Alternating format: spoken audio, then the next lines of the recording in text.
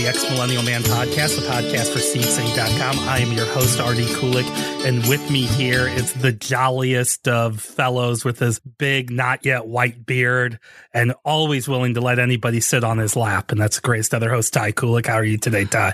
Hi, everybody. I'm not willing to let anybody sit on my lap. That seems kind of creepy. No, I'm in a good mood because 4 days after we're recording this, Michigan once again beat Ohio State and beat them pretty big in Columbus. So go Blue. It was, I heard about the refs sucking. I heard about this. So somebody put out that in the fourth quarter of the last two Ohio State-Michigan games, Michigan has outrushed Ohio State. I think it was 449 yards to 24. It's something insane because, Michigan just at that point, they were so far ahead that all they had to do to run the ball. But I guess Ohio State wasn't happy with just giving them a couple yards because Michigan's running back had a 75-yard run and then followed that up with an 85-yard run. And then near the end of that game, I heard Ohio State's coach Ryan Day was born on third and sitting on first. Well, have you heard about his Wikipedia page too? Oh, yeah, somebody updated his birthplace to third base. So. Michigan still got a big game against your wife's all. Purdue. So, Hey, everybody's you never afraid. Know what's going to happen. You never know what'll happen. I'm afraid of every game. Yeah, Michigan got beat by Appalachian State years ago, so I'm afraid of every Michigan game. Yeah, but my wife will say this about Purdue. Like, they only win games that nobody's really paying attention to. They're like, oh, crap, they beat Ohio State in the middle of October. Once Purdue gets into a December game or a late November game, I mean, Indiana was hanging with them for a little bit. But they beat them. Yeah. They did what they had to do. They did what Iowa couldn't do. So. Yeah, well, there's our Michigan Purdue talk for the day. Yep. No, we're not talking about football yet. It is essentially the end of the year. We have a few more podcasts. I'm very excited to go over some of the best of stuff because it's been a fairly incredible year in television. And that's for sure. I mean, I was actually just last night writing out my top 5. Any of those could be number one. It is frighteningly a great year in television. But I wanted to start this off we've been doing this podcast years now. A couple of years back, we did what we thought the best Christmas specials ever were. Well, what I wanted to do, Ty, is I want to talk to you about what are the things we watch every year? Because I want to bring up stuff that is awful. And but it's just comfort food. It's kind of watching it. And it came to this idea because Disney Plus has the Guardians of the Galaxy Christmas special. I watched it and it's fine. It's good. It was years ago they did or maybe it was 2 years ago, they did the Lego Star Wars Christmas special. And I want to vaporize that thing into the sun as much as humanly possible. You're starting to turn into one of these weirdos who gets mad at all new Star Wars content. Wait till you watch Andor. Because that is the best Star Wars content. But I'm excited to watch it. No, based off of Rogue One, which is my favorite Star Wars movie too. So yes, and it's the same writers and a lot of the same people involved. So yes, cool. So I was a little hesitant because again, holiday specials, and we're going to talk about it here. They're a little saccharine, and this was no different. But it was good. It was enjoyable. I mean, it's James Gunn wrote and directed it. If I had, who was it? Palm Clemeth and Dave Bautista. They're kind of the main Mantis and Drax are kind of the main ones there. And they're great. I mean, Dave Bautista is like sneaky funny in that role. He's awesome. So it was good. It was enjoyable. I might watch it again. It's not going to necessarily be on my list. The only thing I really had against it, and it got leaked before it went out, but there's a big like Marvel plot hole or plot device or something in it. I don't think you should have to watch a 45-minute Christmas special to understand the next Guardians of the Galaxy movie, but whatever, that's the world we live in today. Yeah. So exactly, yeah. My review, it's worth your time. I just don't know if I'm going to watch it every year. Whereas the rest of these, Ty, I watch every damn year. Okay, I'm going to watch the Guardians of the Galaxy thing with my son also because he's really into that stuff, so I got to wait for him to watch it as well. Well, the thing that really triggered this is because I need to play this clip every Christmas because it's important, but the He-Man She-Ra Christmas special. Now, compared to some of these, I grew up in the 1980s with these cartoons. He-Man was a little bit after my time. I was still I was into Voltron. There's no Voltron Christmas special. Our brother Seth loves He-Man. Yeah. G.I. Joe had a famous Christmas episode, but it's fun, but it's not like this He-Man She-Ra Christmas special. And for me to frame this up for everyone here, if you don't know who He-Man and She-Ra is, then that's on you. Pause the podcast, go to Wikipedia, look it up. Google, yeah. Yeah. But this was, I mean, He-Man was very He-Man and She-Ra was very She-Ra. There is a guy in She-Ra named Bo, B-E-A-U, I think that's how you spell it. Mm-hmm. And he had a bow, B-O-W, an arrow, but he also would come up with love songs and things like that. And all the She-Ra dolls came with combs to comb the character's hair. So I don't know who this was for. Like, I don't know if a bunch of little boys and little girls were sitting down to watch a joint adventure between He-Man and She-Ra. But it's awful. It's all over the place. It predicates this idea that they're on some alternate world and one of their guys goes to Earth and these two kids accidentally get kidnapped and they teach all the people in Eternia, He-Man's planet, about Christmas, and everybody's like, oh, that's great. But the reason to watch this, the reason why, if you're going to spend 45, because again, this one's 45 minutes, is for a 2-minute magical scene.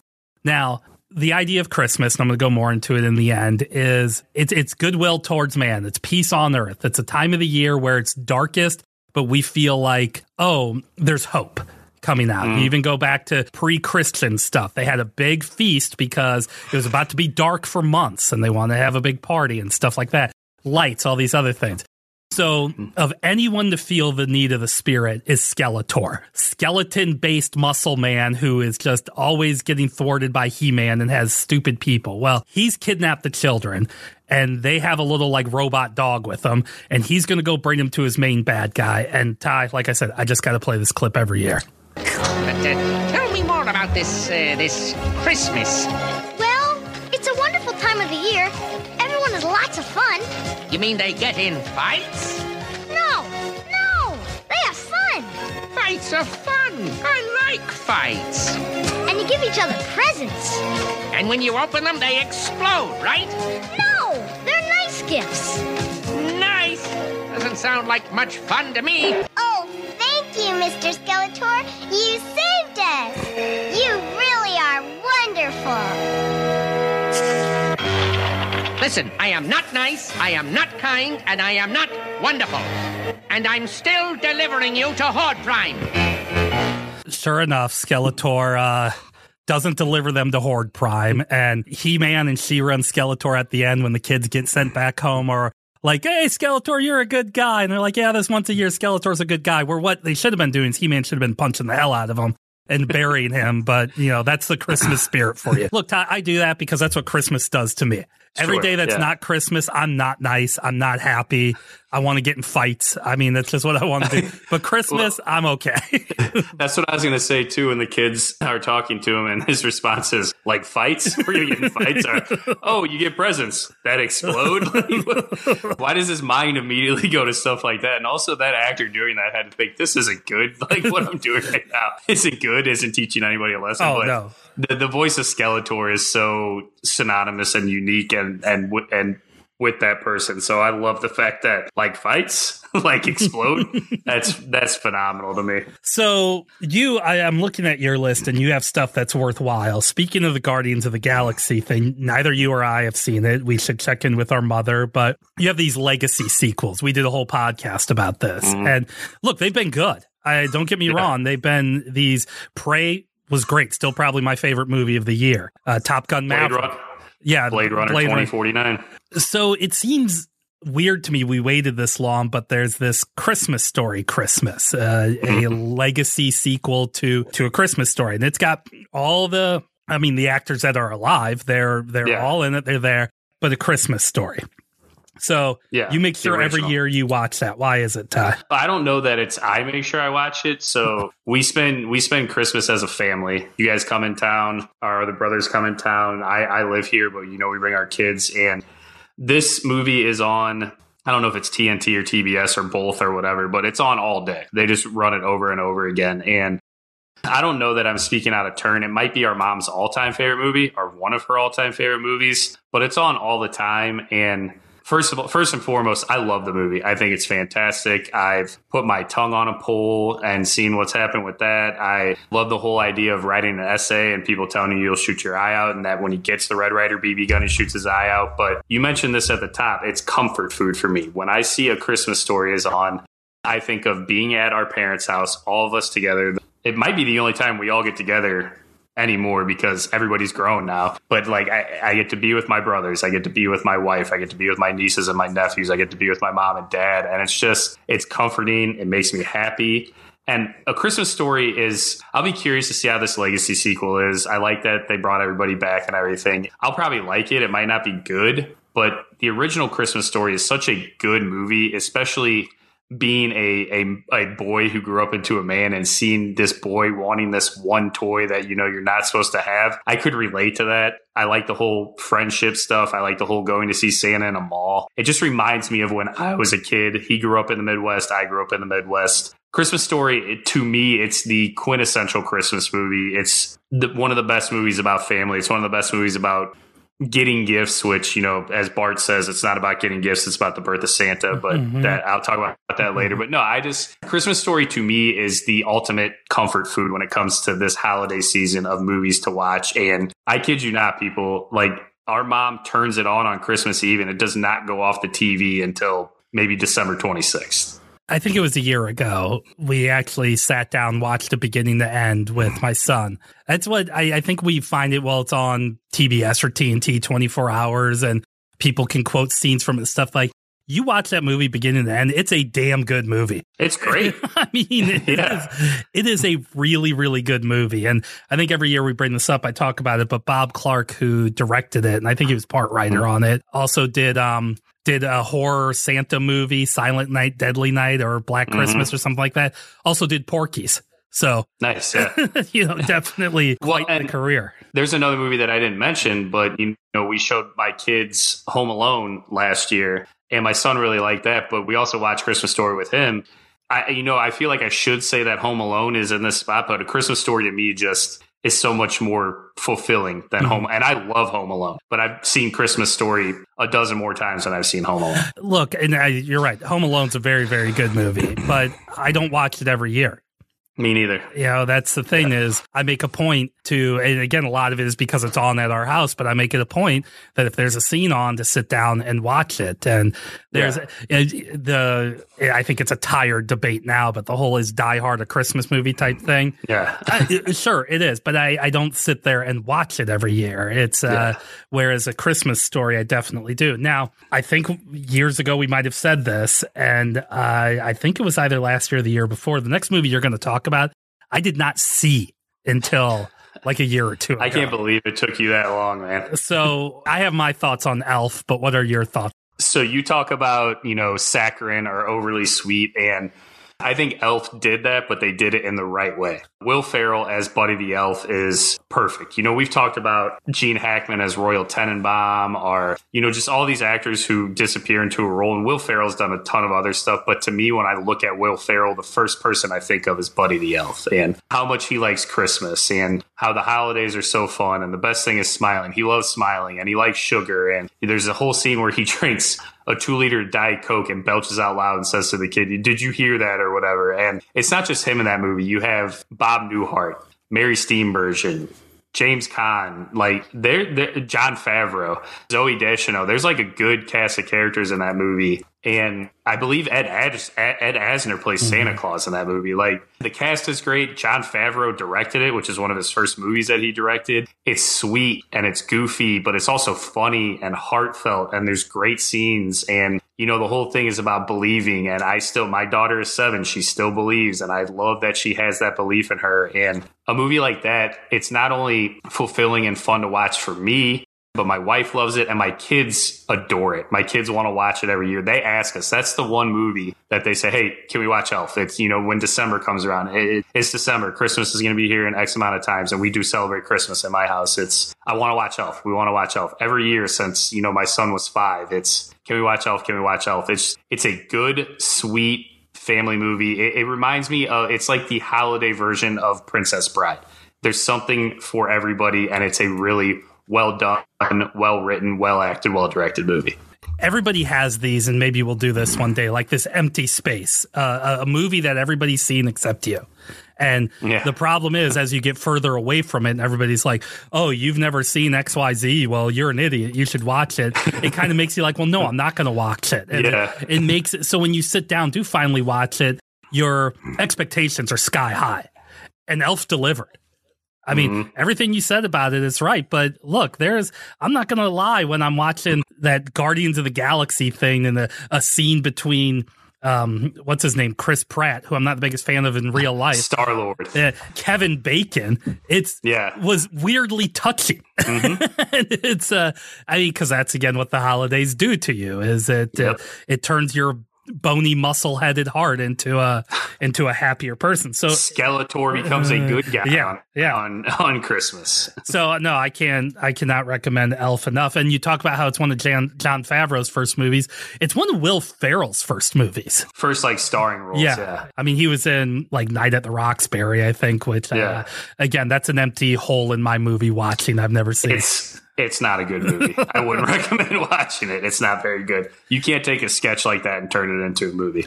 So, Ty, I want to end this first half on the classic of the Christmas stories. And no, not the weirdo baby in a manger, and no room at the inpatient facility or stuff like that. It's A Christmas Carol.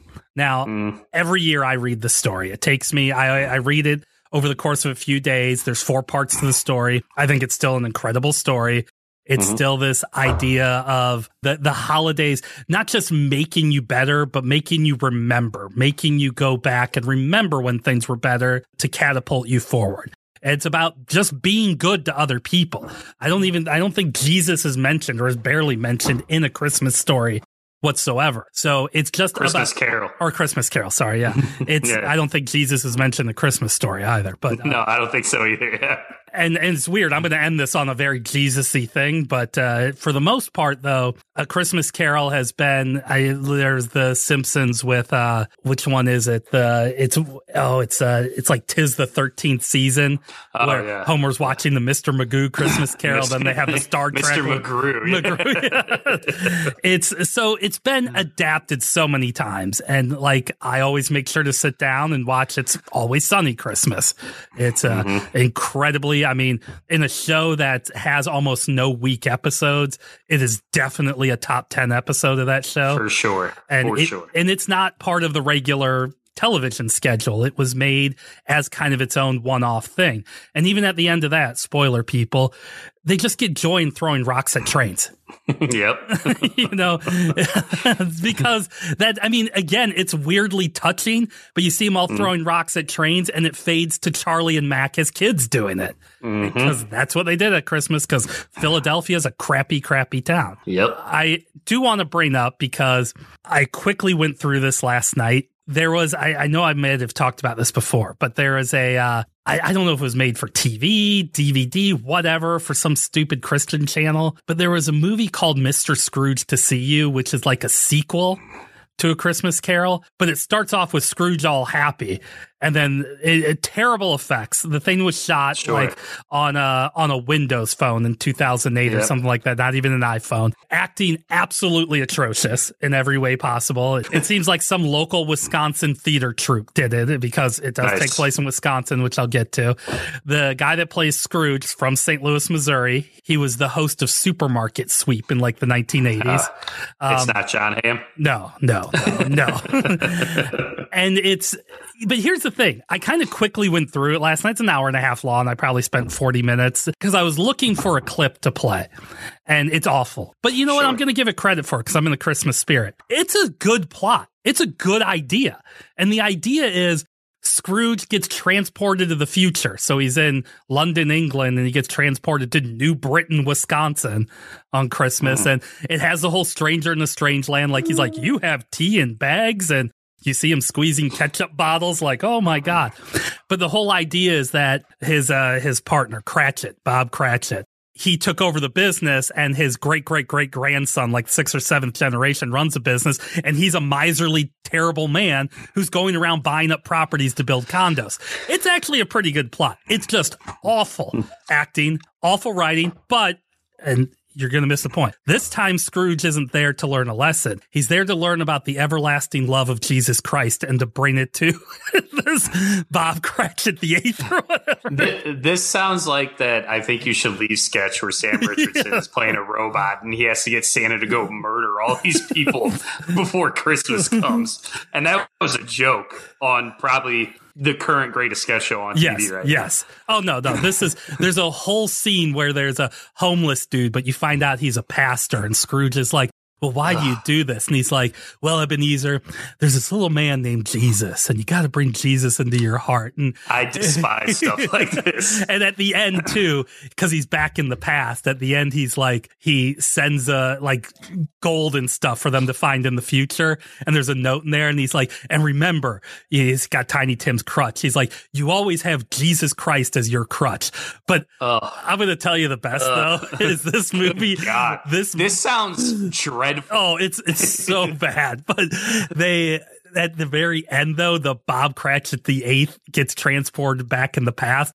And he and Scrooge are like, oh, what's going on? And then you see the ghost of Jacob Marley go, the end? So these idiots thought they were making another one of these movies. But Are you sure Tim Robinson didn't write this movie? My It's a God, joke. it is. Like I said, I was looking for a clip, and it's so bad. I mean, It sounds pretty terrible. it's 30 minutes is 30 seconds is 30 minutes of this movie. And before I give it over to you, I do have to say a couple of years ago, FX it was produced by Ridley Scott. I don't think he directed it. And Guy Pearce plays Scrooge. But they had this huge, like 3-hour thing. Okay, this thing starts off with some kid walking up to Jacob Marley's grave and urinating on it. Yeah, it's NSFW, as people would say. It's not safe for work. It's not bad, and I give these people all credit for trying something different. But like I said, it's not bad, but it's like, But what's definitely not bad. Now, Ty, I remember going to the movie theater the Wednesday before Thanksgiving. Yes. Yeah. The Wednesday before Thanksgiving to see, I think Richard Donner directed this.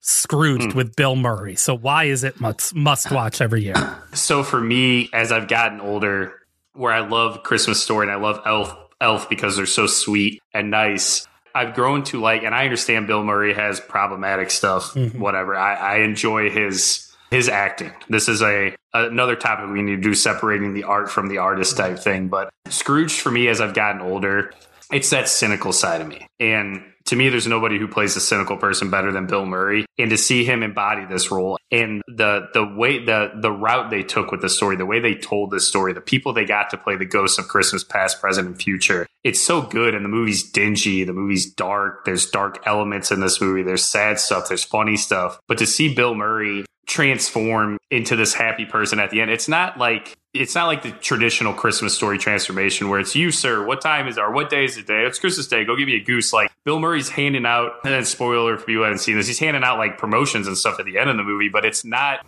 the saccharine sweet thing that you mentioned before. This is the cynical take on this story. This is the cynical view of this is what would have happened. Like when they go to Christmas Future and he's there, I cannot remember the lady who plays his girlfriend in it. She's from Animal House. Karen Allen.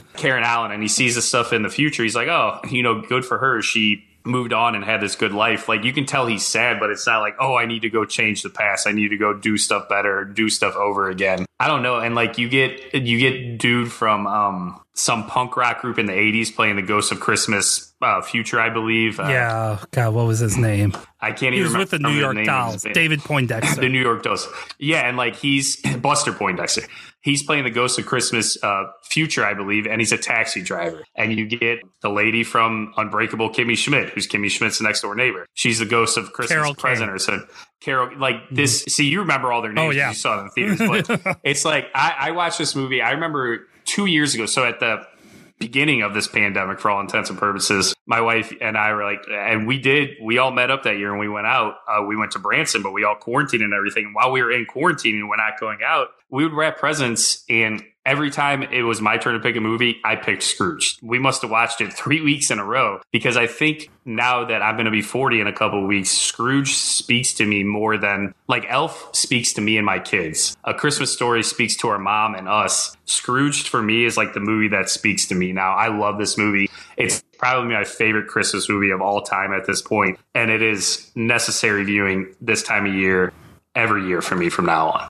I mean, most people are going to probably know this if they're my age. But yeah, Bill Murray, Karen Allen, John Forsythe was in this, Bobcat Goldthwait, David Johansen. Yeah. But that's Buster Poindexter. Yeah. Carol Kane, Robert Mitchum, Alfre Woodward plays his assistant, Robert Goulet, Buddy Hackett, John Houseman, Lee Majors. I mean, these were big actors. Okay, this was a murderer's row of actors in this movie, and yeah, Richard Donner directed it. It's great. It is, I think, the best version of that story. I mean, and I agree. A lot of it may be just that, look, I watched the Alistair Sim one all the time. I watched the cartoon short that won the Oscar in like the 70s. This is the best one. I agree. It's Bill Murray at his height too. This is, Caddyshack was a few years before, and Groundhog Day is either right around the corner a year or two before. So this is Bill Murray at his absolute height as well. Hello all, this is RD. I wanted to talk to you guys about another podcast that I do work on called High Heels in Politics. It's hosted by Marianne Christie, who I work with here in Southwest Ohio. And Marianne, she interviews a lot of influential people. In Ohio, she's interviewed a lot of political people that are influential. But for those of you outside of this state, she's also interviewed people like Susie Chapstick Chaffee, a former Olympic skier who was the face of chapstick for the 1970s and 1980s. It's really interesting to listen to that one because she talks about her struggles as a woman in the Olympics, but then how she used her celebrity and her attractiveness in order to get more rights for amateur athletes, which led us today to things like the NIL. Also, Susie was very instrumental in Title IX, which we're celebrating the 50th anniversary of. But it's not all just seriousness. Marianne has also interviewed the Naked Cowboy, the New York City icon that's been out there. Simon Lease, who a lot of you may know if you've ever seen The People vs. Larry Flynt. He was the guy that arrested Larry Flynt. He also arrested Jerry Springer when Jerry Springer was a member of the Cincinnati City Council here. So I encourage you guys go to Spotify, Google, Apple, go search High Heels in Politics, follow, subscribe the show. Marianne comes out with a new one every week, and it's an incredibly great conversation. And if you're interested or know anybody that may be on High Heels in Politics, just go to the contact page and talk to us. So let's get back to the conversation. All right, Ty, I'm going to start this one off with an absolute banger. But before I do that, I meant to mention this in the first half. You're talking about Bill Murray and how he plays that curmudgeon role really well. Every year I watch this Very Murray Christmas. It was a Netflix special from a few years back, and I adore it. I love it. It's directed by Sofia Coppola. So, if you speed it up, it's the speed of a normal movie. But, no, the music I think is great in it. David Johansen's in it. There's a banger of a Beach Boys song as sung by the band Phoenix. So, you know how I feel about the Beach Boys and about Phoenix, because we talk about that often. French rock and roll. But, I do like Daft Punk, though. Yeah. So. It's very, Very Murray Christmas is very kind of hipsterish. Okay. I'm not going to lie about that, but every year I sit and watch it. Just the 5 minutes with him and Chris Rock is like great. Where Chris Rock's like, you're Bill Murray, you're great. And he's like, Bill Murray's like, we're good friends. He's like, I don't know you. So that's one of my things where it's been on my list on Netflix and I still haven't watched it. Yeah, it's less than an hour. I mean, and look, I appreciate the hell out of these things. That Christmas Carol 3 hours long, that's too much. But talking about way too much. So this is getting harder to find because Disney is worse than George Lucas. This is a year after the first Star Wars movie came out. This is years before Empire Strikes Back came out, and Star Wars was, look, we would have to ask our parents about this. I don't really remember this, but it was like a seismic shift in movie going. I mean, there's a great That 70s Show where Red is at the movies and he's like, why is Eric into this stuff? And you hear the fanfare and you just see him look back and go, whoa. So they want to cash in. And again, this is all the original people. It's, George Lucas gave his blessing for it. All the actors came back. Mark Hamill, Harrison Ford, Carrie Fisher, Peter Mayhew, James Earl Jones. I mean, this was an original piece of Star Wars. This thing came out today. It's the only goddamn thing we would be talking about right now. For sure. And I mean, And they brought in B. Arthur, Art Carney, let's see, Jefferson Starship, Harvey Korman, Diane Carroll. I want to make sure I get that right. I mean, at the time, late 70s, this was a big deal. And the version I watched was taped off of a television station in Dayton, Ohio. And at the very beginning, they're like, Wonder Woman and the Incredible Hulk won't be seen tonight for this very special presentation. And rules. I know I've talked about this before, but there's only one way to truly get to understand. So it starts off the fanfare a long time ago in the galaxy far, far away. You see Chewbacca and Han in the Millennium Falcon. Han's like, I'm going to get you back for Life Day, buddy. And you're like, oh, and the Empire's coming after him. And then Ty, and I'm not kidding because I looked this up. The next 12 minutes sound like this.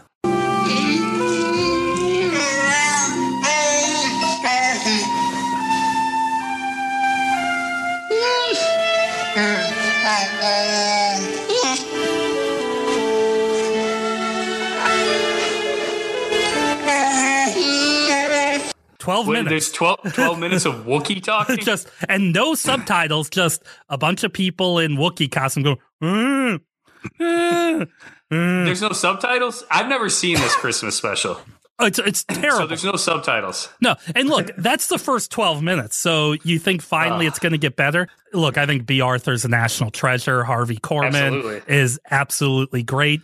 There's one point where Diane Carroll, they have some virtual reality that Chewbacca's dad watches, and it's porn. I mean, it is porn. It's her trying to turn him on.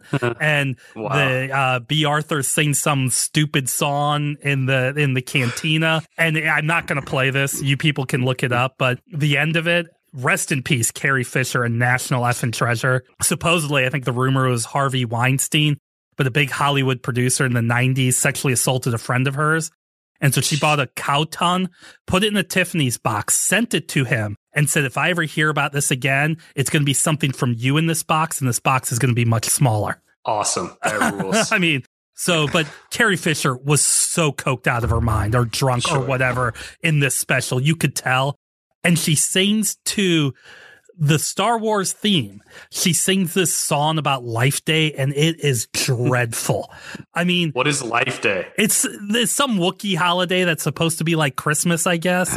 But it is dreadful. It is an hour and a half of pure and utter torture. Yet every year I find myself watching bits and pieces of it to just remind myself that this thing exists. And look, I've made my feelings very clear about Rise of Skywalker. Too clear. But this is just bad. And I mean bad. Now, in the middle, there's this cartoon. That's the first introduction of Boba Fett. Okay. There's a lot of stuff, even in The Mandalorian, they've taken from this cartoon. The cartoon's great. And you can go watch that cartoon on Disney Plus right now. But you can only find this Dayton, Ohio recording 40 years ago. 40 plus years ago on YouTube if you ever really want to watch this thing. I've always been curious about it because I've heard so much about it, but after you playing 15 seconds of that clip of Wookiees talking, I don't think I could handle 12 minutes of that. 15 seconds was enough. It's just so terrible. So they're called Wookiees, right? Isn't that? Am I saying that right? Okay. That is right. So television, every year watch the Saved by the Bell where Zach gets a homeless girl. I mean, it's just part of my thing. The dad passes out shaving because he hasn't eaten in a couple of days. I mentioned the G.I. Joe episode. I watch that every year. There's the MASH episode I've brought up where it's such a heartbreaking thing. But again, it tells you about Christmas, about them trying to operate on the guy who's just not going to live. And so they're trying to keep him alive to Christmas or till Christmas is over because they don't want his kids to remember Christmas being the day that their dad died. I mean, there's a lot of television that's out there worth watching, but there's certain modern shows that have taken the holiday. You talked about how there's not a lot of great Thanksgiving content. You wrote about that, and you're right. There's that one WKRP episode. But when you look at The Office and you look at The Simpsons, I mean, they've made seasons worth of great Christmas episodes. So give me a few here. Yeah. So with The Office, I mean, you can go back to the original Ricky Gervais and Stephen Merchant, the English Office, the original one, and their final episode was a Christmas episode. It's fantastic. It's really, really good. the U.S. office, when they took over, they seemed to hit it out of the park every year with Christmas. Like the first one I remember was in season 2 when they did White Elephant, and that was just phenomenal. With the iPod. The iPod and Michael giving it to Ryan and leaving the price tag on it and everything. And like Phyllis makes Michael oven mitts that she knitted, which is like such a sweet gift. And he's such a child that he acts like a child. And that's what starts the whole White Elephant deal with it. And that's, I mean, you always knew about Jim and Pam's stuff, but that's where it becomes even more prevalent.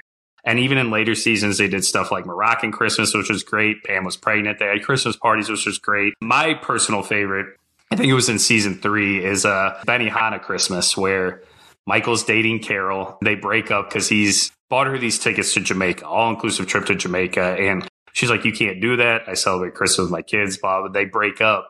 And Michael's devastated. Throughout the whole episode, he's asking random people to go on this Jamaican vacation with him, and he's just bummed out because everybody keeps saying no. And there's other storylines in it. Jim is with Karen at this point, but he's still pining after Pam, and, you know, he tells Karen he still has feelings for her. Stuff like that happens throughout it. But what I think I like most about this is the whole scene in Benihana where Jim's messing with Dwight across the table. It's funny. Michael is getting drunker and drunker as the day going on, drinking Nagasaki's, I believe is what they call it, which is, I don't drink, so I don't know. It sounds gross to me, but eggnog and sake that's terrible. Sound very well, because like eggnog is this custardy, milky drink, and sake, I believe, is supposed to be served warm. Yeah. So like, and then I've never been to a Benihana, but I've been to places like that. I can't imagine their sake is top of the line type sake there. But no, he's getting drunker and drunker as the day goes on, and they're having a Christmas party at the office. And Michael and Andy bring home 2 waitresses. They'll bring them to the office to this Christmas party. And like Michael gives one of the waitresses, who's played by Kulat Vilaysack, people who listen to Comedy Bang Bang know who that is. He brings her back and gives her the bike that he's supposed to be giving to Toys for Tots. And like they sing karaoke at this. And it's just this whole, it perfectly encapsulates what makes The Office best, because it's just cringy and it's grimy and it's gross and it's not the sweet saccharine thing that you look for in Christmas. And even so much so when you get to the end, when Michael and Jim are sitting down and talking, and Jim's talking about how you had a rebound, and, you know, he says something along the lines of, you're with somebody now because you can't be with the person that you want to be with. And the way this whole episode ends is Michael ends up going to Jamaica with Jan. Mm-hmm. And that's just the start of their toxic relationship. So to me, the Benihana one does The Office Christmas episodes the absolute best. It's the one I will pick first. If my wife's like, okay, we're going to watch The Office with Christmas episode you want to watch, I pick Benihana Christmas. It's my personal favorite, and I think it's one of the best episodes of The Office. The Office was always good at showing what life in a medium city is like, and it is. It's Benihana, it's Applebee's or Chili's or whatever. It's that kind of stuff. But The Simpsons, I mean, The Simpsons started with a Christmas episode. That's how they got Santa's Little Helper. Yeah. I mean, that's where it is. And they don't do one every year, because I'll find myself looking for a specific episode. And thank God my son knows all seasons and numbers. But even so, I've talked about this. The Christmases of Future Past or something like that. The one where Bart still lives in the school and Maggie's going to have the baby. The Inpatient. She's a rock star. Yeah, right. Yeah. That was written as the last Simpsons episode ever. And it makes sense if you watch it in that way. So it was supposed to end on a Christmas episode. But man, there's just a murderer's row. So give me your thoughts on the best one. So yeah, there's, you know, as we sit here and we think about it, there's so many that come to mind. You mentioned the pilot episode is a Christmas one. There's the one where they all get snowed into the school and Skinner makes them watch that movie where you can see the stagehand walking out. The Christmas that always was, or almost was but wasn't, or almost wasn't but was. Yeah, something. Yeah. And like the girls singing the song and they cut to Nelson. He's like, she's been singing for half an hour. You know? That's one of my favorite ones, because that's, you know, Chip, he tells the gerbil to chew through his ball sack and the gerbil looks at him all goofily and all funny. But like you mentioned the Mr. McGrew one, that's a great one where, you know, Homer's freaking out that he's going to live that life. They have the one where Homer buys himself the clock radio or whatever. The astrolabe.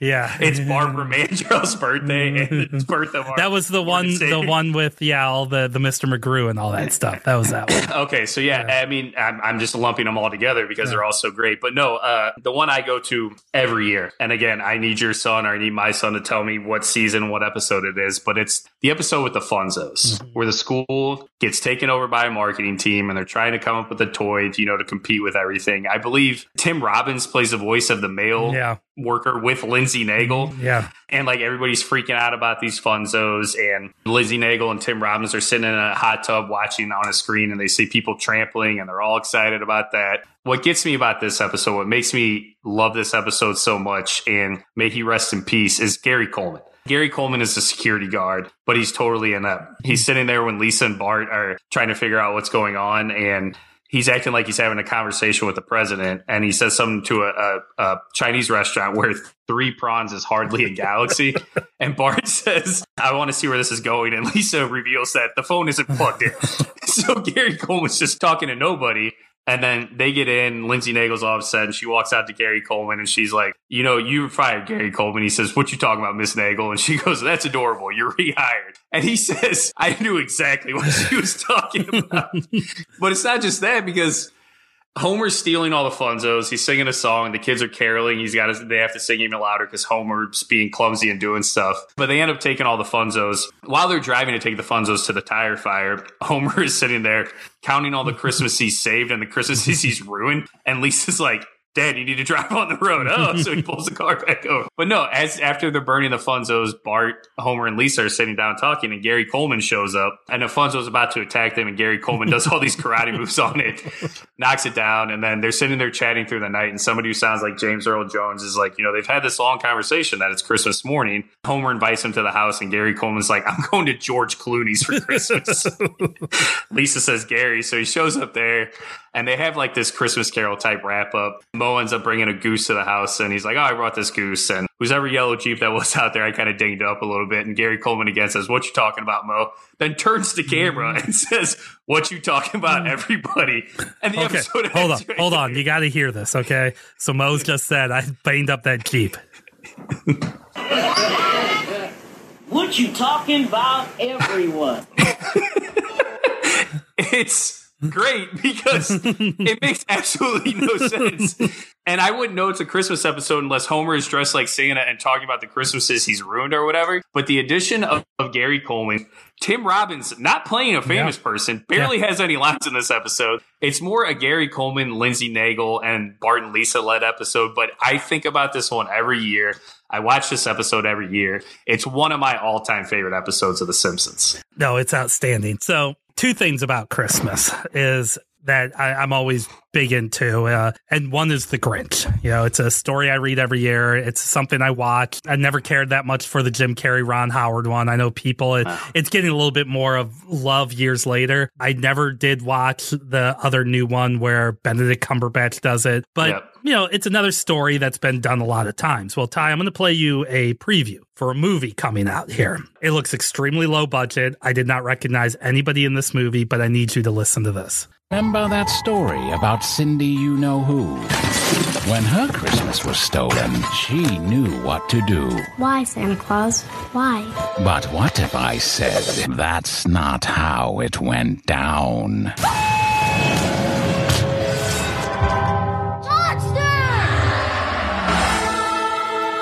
You gonna be okay? Because we can turn around right now. No. That poor girl. Her mother was killed. Her mind snapped. Did you ever find the Christmas killer? Never got a reliable description of the man.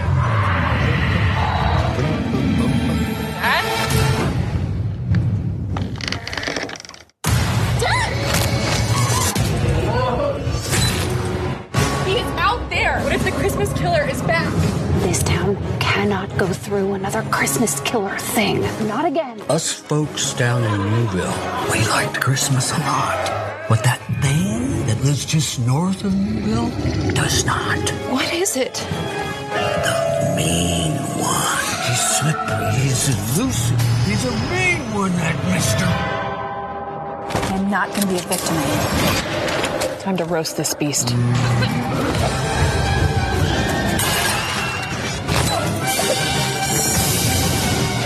You're a dead one, mister.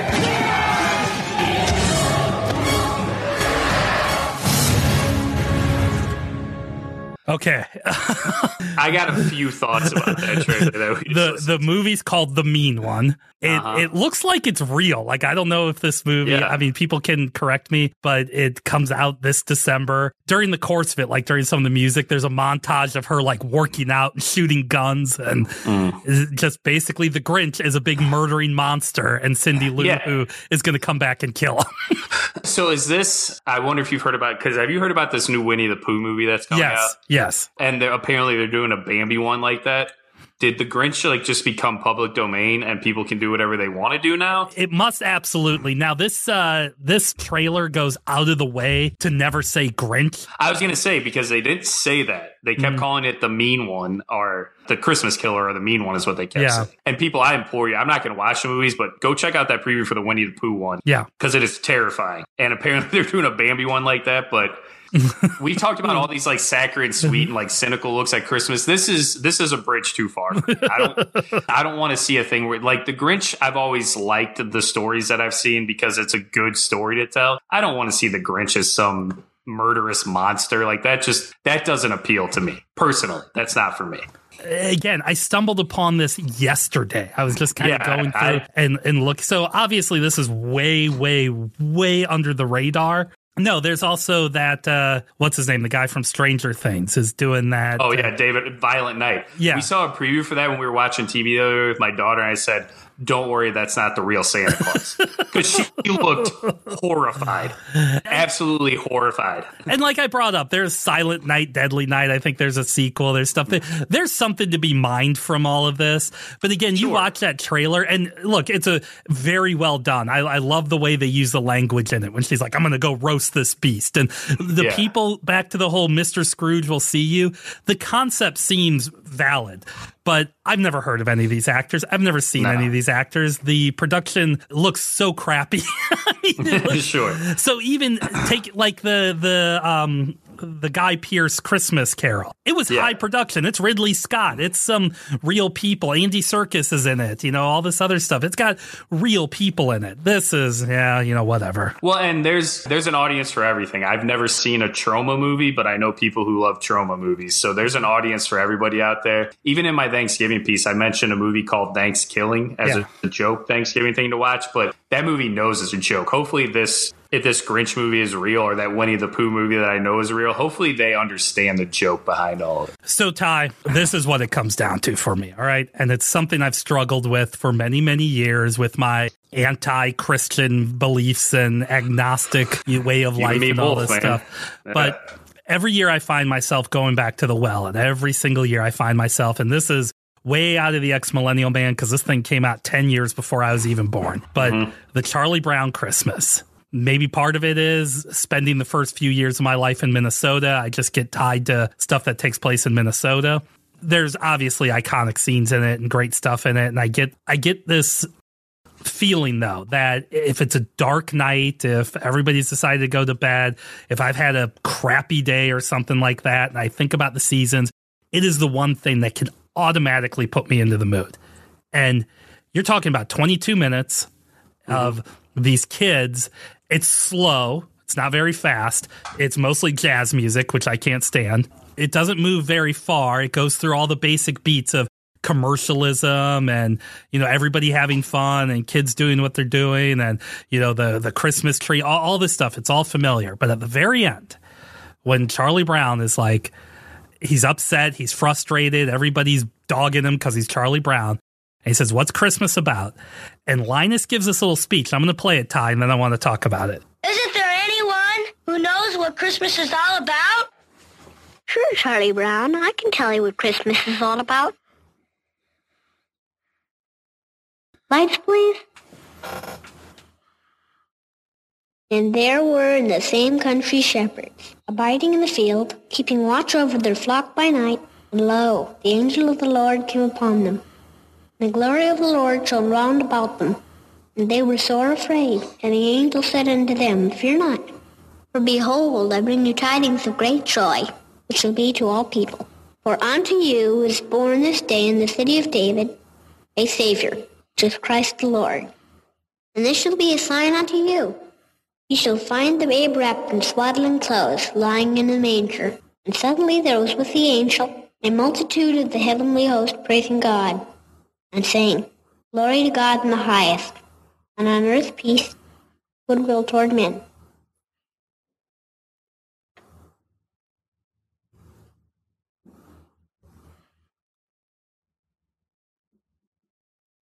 That's what Christmas is all about, Charlie Brown. So before I get your thoughts, there was, do you remember in Saturday Night Live when they used to do the TV Fun House and they used to have that fun with audio? Yep. And they've been showing this lately because it was Charles Schultz's 100th birthday recently. And I guess Robert Smigel did this whole thing for his 75th birthday. It showed all these televangelists, talking about like, give us money and Jesus is, repent for your sins and all this terrible stuff. And you see Jesus walking up to him, shaking his head, going, no, no, no. And they keep like pushing him out and getting rid of him. And so Jesus is all sad and he goes by a television and they play that speech. And then he smiles and starts dancing. And I think watching that, I figured out why that still affects me. Part of it might be our Catholic upbringing, but even though everybody's like, it's too over religious, it's not. It's not about this Savior's going to come and you're going to worship him forever. It's about there were 3 guys out at night, afraid and scared, and somebody came and said, this is a time of joy. This is a time of peace. This is a time of goodwill.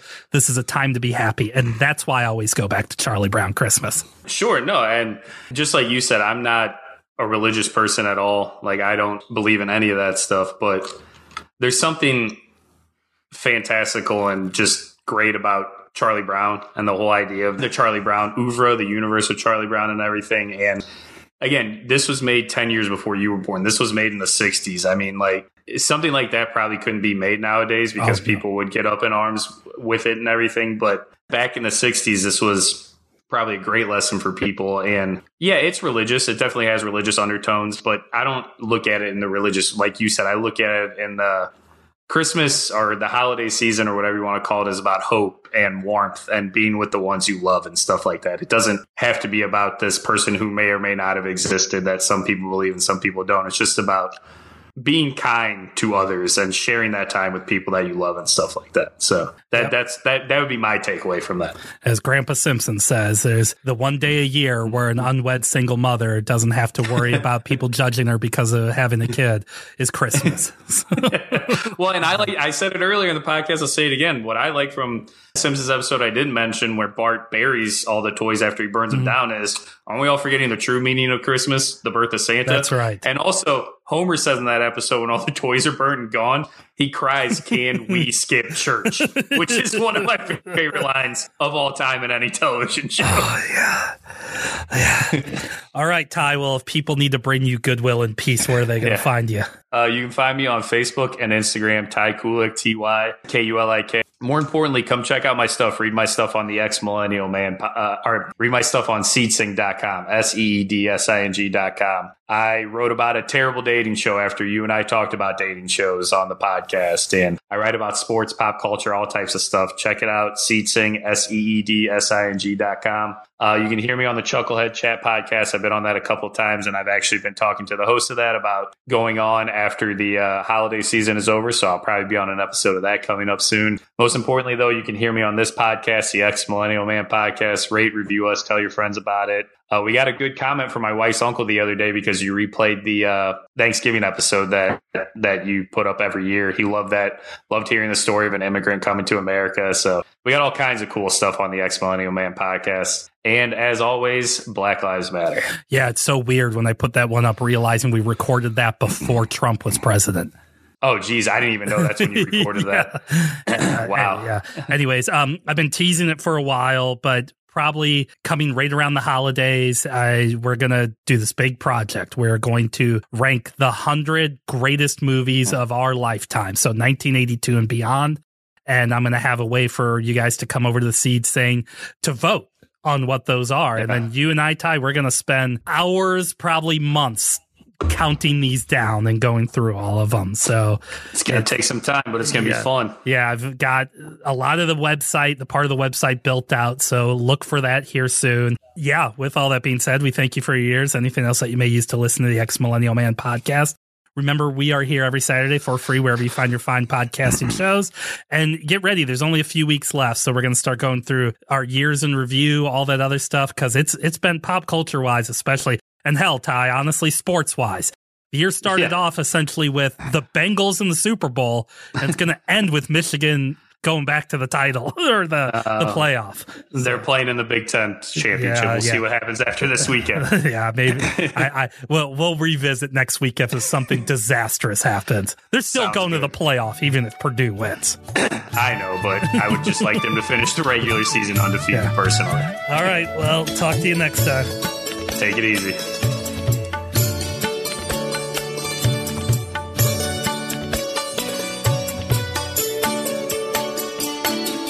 क्षणाक्षणास पूजिले अथांग स्वप्न लोचनी कणा कणात देखिले तुझेच रूप दर्पणी.